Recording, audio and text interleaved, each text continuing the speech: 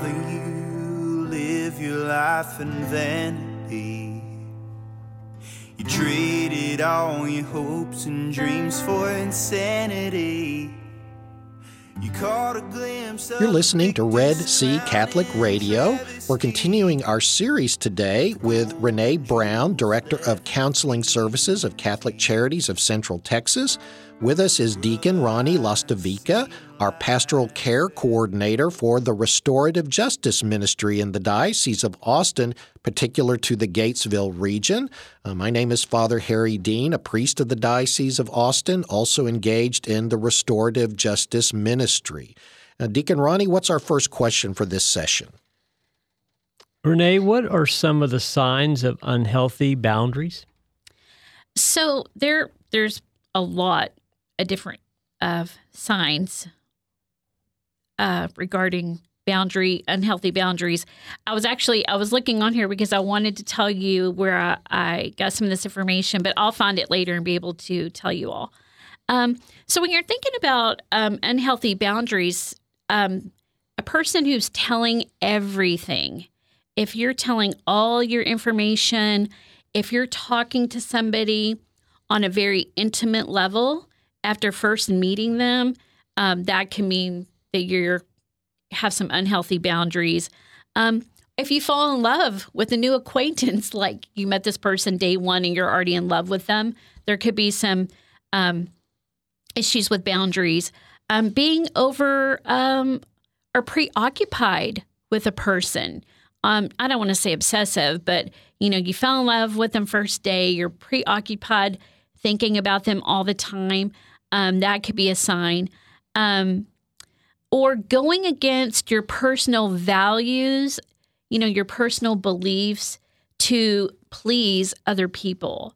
That can be a sign that you have unhealthy boundaries, or you may not even have any boundaries at that point. Excuse me. Not noticing when somebody else displays inappropriate boundaries. So if you're with somebody and they don't have good boundaries, but you're not really recognizing it or picking up on it, then you may not be aware of what boundaries are, or even have any of your own. Or understanding, like sometimes if you accept gifts, or if you allow somebody to touch you in a way that you're not comfortable or in a way that you don't want, that would also mean that you may have some unhealthy boundaries as well when you allow people just to kind of give you things or do things to you. If you touch a person without asking them, that can mean that your boundaries are a little sketchy. Taking as much as you can just for the sake of getting stuff, so I'm going to take and take and take just so I can have something to take. And then allowing somebody to take from you. If I allow my children just to take and take and take from me, whether it's emotionally, mentally, or whatever, then that can mean I have some unhealthy boundaries. Allowing or letting other people direct your life. If I allow others to direct my life, then that's usually an indicator of a lack of boundaries on my part. So just that's something really, I think, helpful to keep in hand, because I think a lot of people allow family to direct their life, or their friends to direct their life. I'm thinking right now, if you're incarcerated and you're letting your cellmate direct your thinking or direct your life, or then you may be involved in some behaviors or some thinking that you don't want to be involved in, but you're letting somebody else direct your life because of your lack of boundaries. Letting others describe your reality. I find that one that's an interesting statement, because I think that happens a lot, is that I know my reality, I know my truth, but yet sometimes we'll have people that want to tell us what our truth is or what our reality is. I think that that's something that happens in families a lot. I have a sister who loves to create this different reality than what my other sister and I remember, right? And so she wants to put this stuff out there. Well, I have a boundary that I don't tolerate that. You can look at things the way you want, but that's not my reality. It's not my truth. And that one's also hard because mentally and emotionally, it's so hurtful as well. When somebody else is trying to dictate what your truth is, what your reality is, it's a very hurtful thing. And it can be very undermining as well. And that's where manipulation can come in too. And then letting others define you. I think that one's important too. Nobody gets to define me except me and God. That's who defines who Renee is. I'm defined by how God has created me for this world, the beliefs of that I have for myself. I'm not going to let Father Harry define me. I don't let my mother define me. I define me. And I think often for when I've worked with clients who have been involved in the drug life, there is a lot of other people that direct your life and a lot of people who give you your truth and define you. And so you want to be really wary of that, especially if you believe all that, right? That means that you have poor boundaries. Believing others can anticipate your needs. Nobody can anticipate our needs. We have to tell people what we need. This happens a lot in couples. Men should just know everything that women want, right? I mean, come on. We can't anticipate these things. And then if you have a tendency to fall apart so that somebody else will take care of you, that can mean a lack of boundaries. Food abuse, self-abuse, sexual and physical abuse. There's no boundaries within those things either. I told the story in our last session of a friend of mine that whenever he noticed I was ignoring his boundary visiting in his home, he had made it clear through a comment or two that it was time to wrap up and I needed to go, and I didn't pick up on it. He would just stare at me and raise his arm and point at the door with one finger pointed. So he definitely would let me know when I was ignoring his boundary. How do we identify when a friend or family is ignoring our boundaries? It's really about assessment. It's assessing, if somebody is violating a boundary, it's going to be very evident, one. And so looking at your boundary and then assessing the boundary. Does it make sense, to you? Are you actually enforcing it? Because there's going to be those people who want to fight against your boundary. And so really it's about assessing. Did I let this person violate it before? Because if they violated it once before, then they feel like they can violate it again, right? So if I had let Andrew back into the house, right, after I told him he couldn't come back, he couldn't live there, if I let him live there again, then he's going to come back again and think he can do that again, right? Because I let him get away with it once. So when you're trying to identify, you're really wanting to assess your behaviors. Look at your behaviors with this particular person, with that particular boundary, because you may not have always enforced it. Consistency is key. Like we talked about in our first session, you have to stick to your guns. You have to keep working at it. And it's all about consistency. And if you're with a family friend or a family member or a friend, and you're also noticing that you feel disrespected, or maybe you're feeling unloved, in some way, then go back and look at your boundaries as well, right? I mean, we don't want to sit too long in feeling, but certainly that can be an indicator too that maybe a boundary hasn't been presented in the right way. Maybe you had, and usually it's enforcement. You just didn't enforce it enough with that person. And we talked a little bit about in the last session about, you don't have to be argumentative. You don't have to be emotionally dysregulated to present a boundary. But sometimes with some people, you are going to have to be assertive in your presentation. When I worked in an alternative school, I couldn't always be, like gentle and laid back. Sometimes, I had to be more assertive in the way that I spoke or the way that I looked. I have a really great teacher. Look, I'll have to show y'all sometime. And then people knew, like, okay, this is serious, right? So just assessing, just sitting back, look at what happened, look at the boundary you created, look at how you presented it, and then did you enforce it every single time? Because you are going to have some people who will push and push and push a boundary. They're going to push it every time, and every time you have to step up and consistently enforce the boundary. In the last session, you spoke towards the end of that session about the consequences of boundary violations. How do you set consequences as part of maintaining boundaries?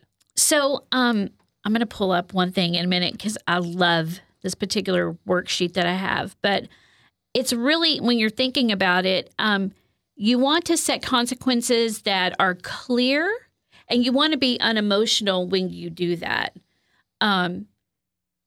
Like when I gave my son the boundary that you're not coming. I mean, inside I wanted to just cry, but I couldn't allow him to see that part, because then he can play. He can manipulate me when he sees me that way. So you want to try to be unemotional, and you want to try to be clear. And when you're going to talk about your consequences, what actions are you willing to take? That's the way that you think about a consequence. What actual action are you willing to take? So for me, if somebody showed up at my house and they had weed with them or, whatever, I'm not letting them into my house. And that's the action I'm willing to take. And that's the action that they already know. I have a really good friend. She has a tendency to drink too much, and then she's drunk. And I don't have the mental capability to deal with that anymore, or I just don't want to. I don't know. But so she knows, like, if she comes over, you're not rolling in with the ice chest. You're not bringing a 12-pack to my house. That's not going to happen, because I'm not dealing with all the after effects of that. And if she showed up with a beer in her hand or, a bottle of wine with dinner, I have no problem saying, you know what? We're not going to be having dinner here today, so we'll get together another time. So it's knowing what is the action, what's going to be your action. And it may take a while to facilitate change with somebody. I mean, it would be heartbreaking to have to tell her, like, you're not coming into my home. She understands my boundaries. We've been friends a long time. And so she's never once worked against it. But, just kind of allowing that person some time to change and get with the program, but not too much. And knowing that sometimes, once again, you could negotiate, but you wouldn't. In this case, you would not want to. So I'm going to pull up this activity. Well, it's actually a handout that we have. And I love it because it talks about consequences in a little deeper manner. And I want to pull it up because it talks about examples of, I want to give these examples of stating clear consequences, because I can give you guidelines like they need to be clear, they need to be unemotional. What actions are you willing to take? Could you allow for gradual change? But here's some examples of stating clear consequences. And so if you break plans with me by not showing up or calling me, I will call you on your behaviors and let you know how I feel.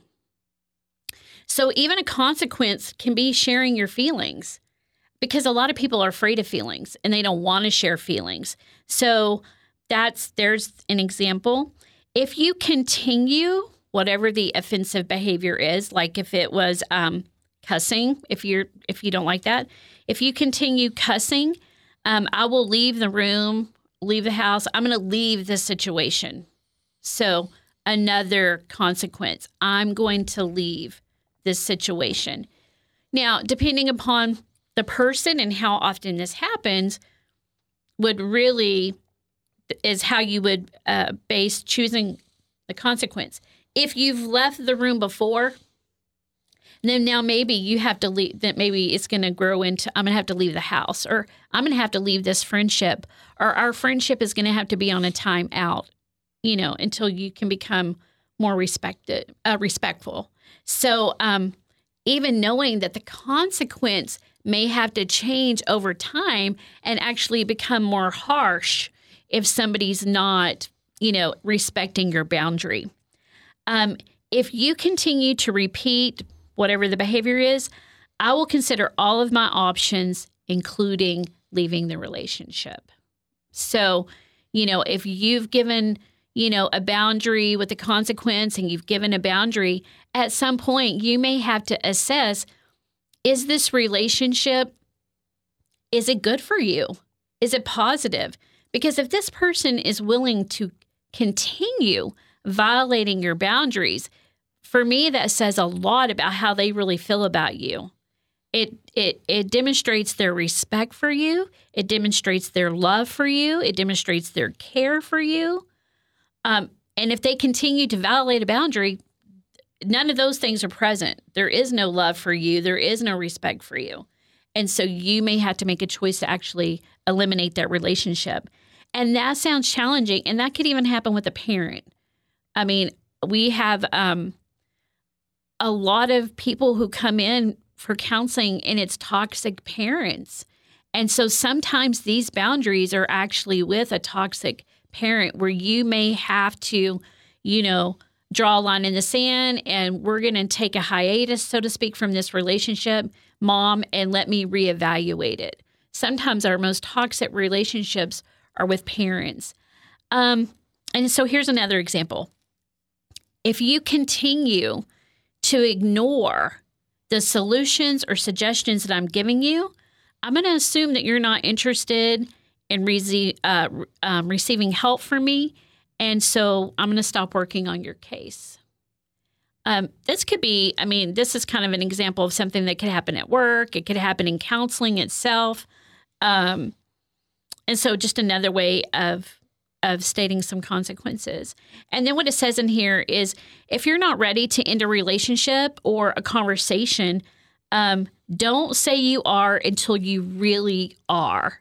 Like, you don't want to give like this ultimatum and then you didn't really mean it, right? Because then it's going to make that consistency with boundaries or the enforcement or the establishment, it's not going to look real, so to speak, to the other person.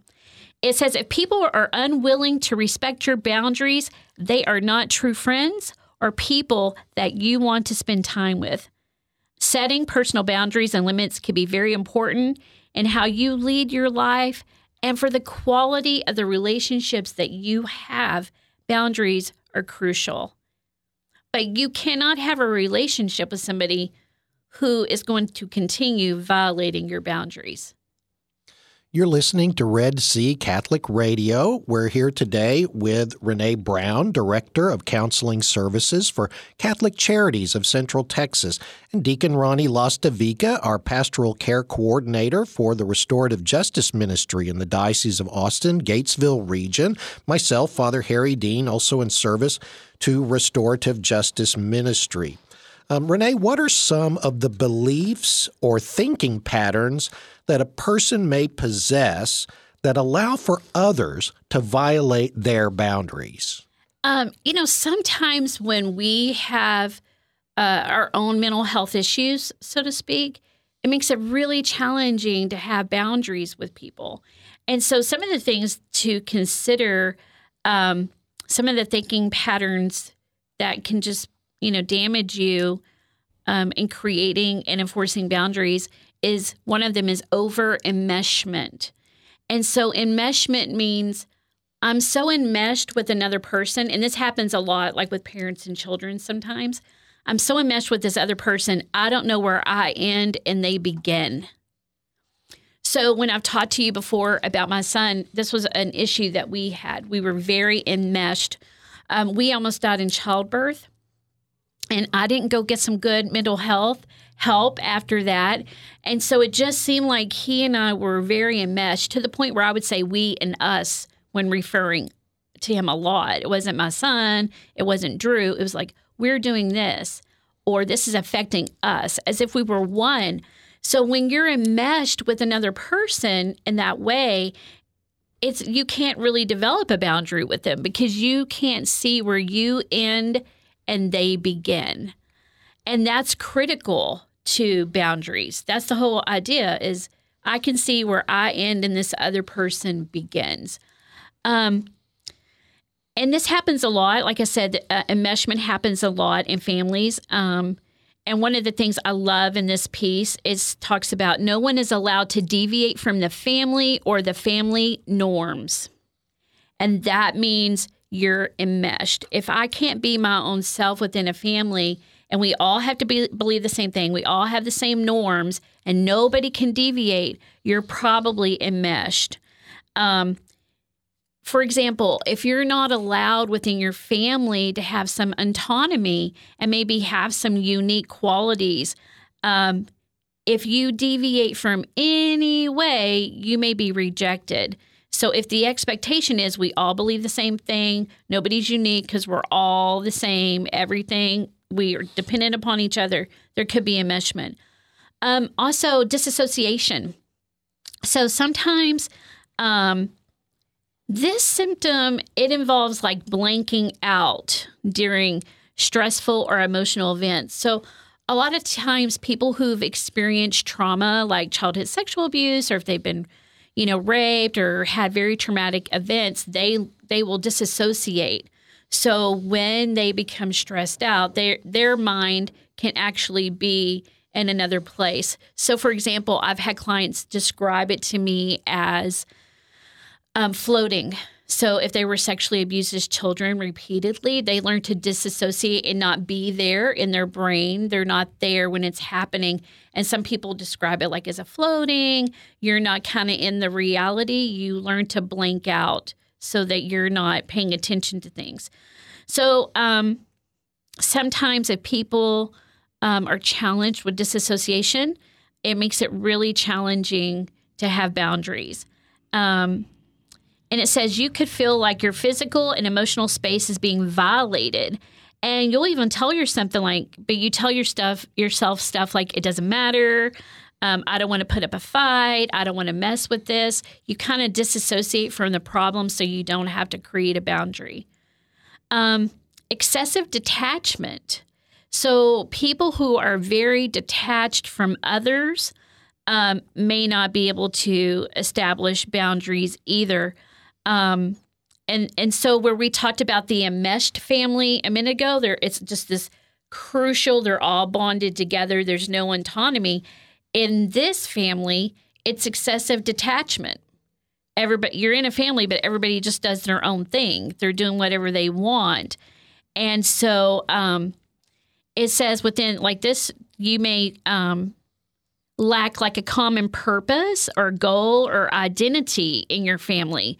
There's no goals as a family. You don't really have an identity in your family. There's not a common purpose in this family. So there's even a lack of desire maybe for members to become close and form a union as a family. So that person who's excessively detached from others, it could be really challenging to develop and maintain boundaries. A person that is maybe they martyr themselves or they've been a victim, often they will let me see how to say this. They identify as a victim. That's their identity, right? I'm a victim of this and that's all I am. Or maybe I'm martyring myself. So for those people, boundaries may not make sense to them. They may not know how to create them because their identity is being a victim. So they may not want to create boundaries. Or that person that's walking around with a chip on their shoulder, you can kind of see that with their interactions with other people. They may be angry. about a past violation, and they're typically kind of emotional. They may seem kind of agitated, or they kind of ignore stuff. That can make it challenging to develop boundaries as well. Or if you feel like you're invisible, for those persons who feel like they're invisible, like they don't really have any control, nobody's really noticing them anyway, it may not even make sense to have boundaries. People who are aloof or shy, they may not understand how to present a boundary. That shyness can get in the way of like enforcing a boundary or creating them. People sometimes who are cold and distant. People who are cold and distant often put up walls or barriers, right? And we've already talked about that. Boundaries are not about walls. They're not about this barrier. It's like a fence. And so if I put up a wall with you, well, there is no boundary because you've got a wall there. You're not interested in an intimate relationship with me or anybody else. And then you have those people who are disrespectful and they lack privacy. It could be respect for your privacy, or they don't even respect their own privacy. It's really hard to have boundaries sometimes with people who don't respect privacy. And especially like in a family, if you think about like your families, you always hear about the moms who go through everything. They read all their kids' notes. They're going through their kids' stuff. The child doesn't have any kind of privacy, right? And so once again, if you are a violator of privacy, then you may have some issues with creating boundaries with others. And then those moms are people in general that are smothering. They just smother people, and they're always intrusive in what you're doing. They want to hold on tightly where you feel like you can't even breathe. That can be challenging as well for boundaries for those folks. So, Renee, how does one assess themselves to determine if they have difficulty using boundaries? The first thing they can do is identify the symptoms of your boundaries. If they're being violated or they're being ignored, look at your boundary. You're looking kind of for some of those symptoms of the boundary that somebody feels like they can violate. And then the second thing is identify the irrational or unhealthy thinking and beliefs. Why are you letting this person violate or ignore your boundary, right? So what's going on with your thinking or your beliefs? There's something going on. If you allow a person to violate your boundaries, then there's something going on with your thinking. Is it fear of rejection? Is it fear that this person won't love me anymore? I'm going to be abandoned. They won't like me. They won't be my friend. So you really want to look at why. What am I doing? Why do I let this person get away with this? And then maybe what a third one is to, look at some healthy thinking, look at your healthy beliefs, right? Look at that.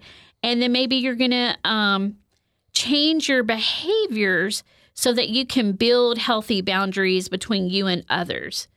And so identifying new, more rational, healthy thinking so that you can change your boundaries and have healthy boundaries with other people.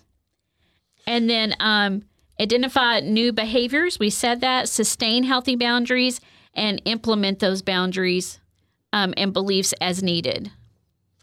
Well, we're about out of time, so we thank you, Renee, for being with us today. Deacon Ronnie as well. You've been listening to Red Sea Catholic Radio. In our next session, we'll start out with how does a person know what their boundaries are.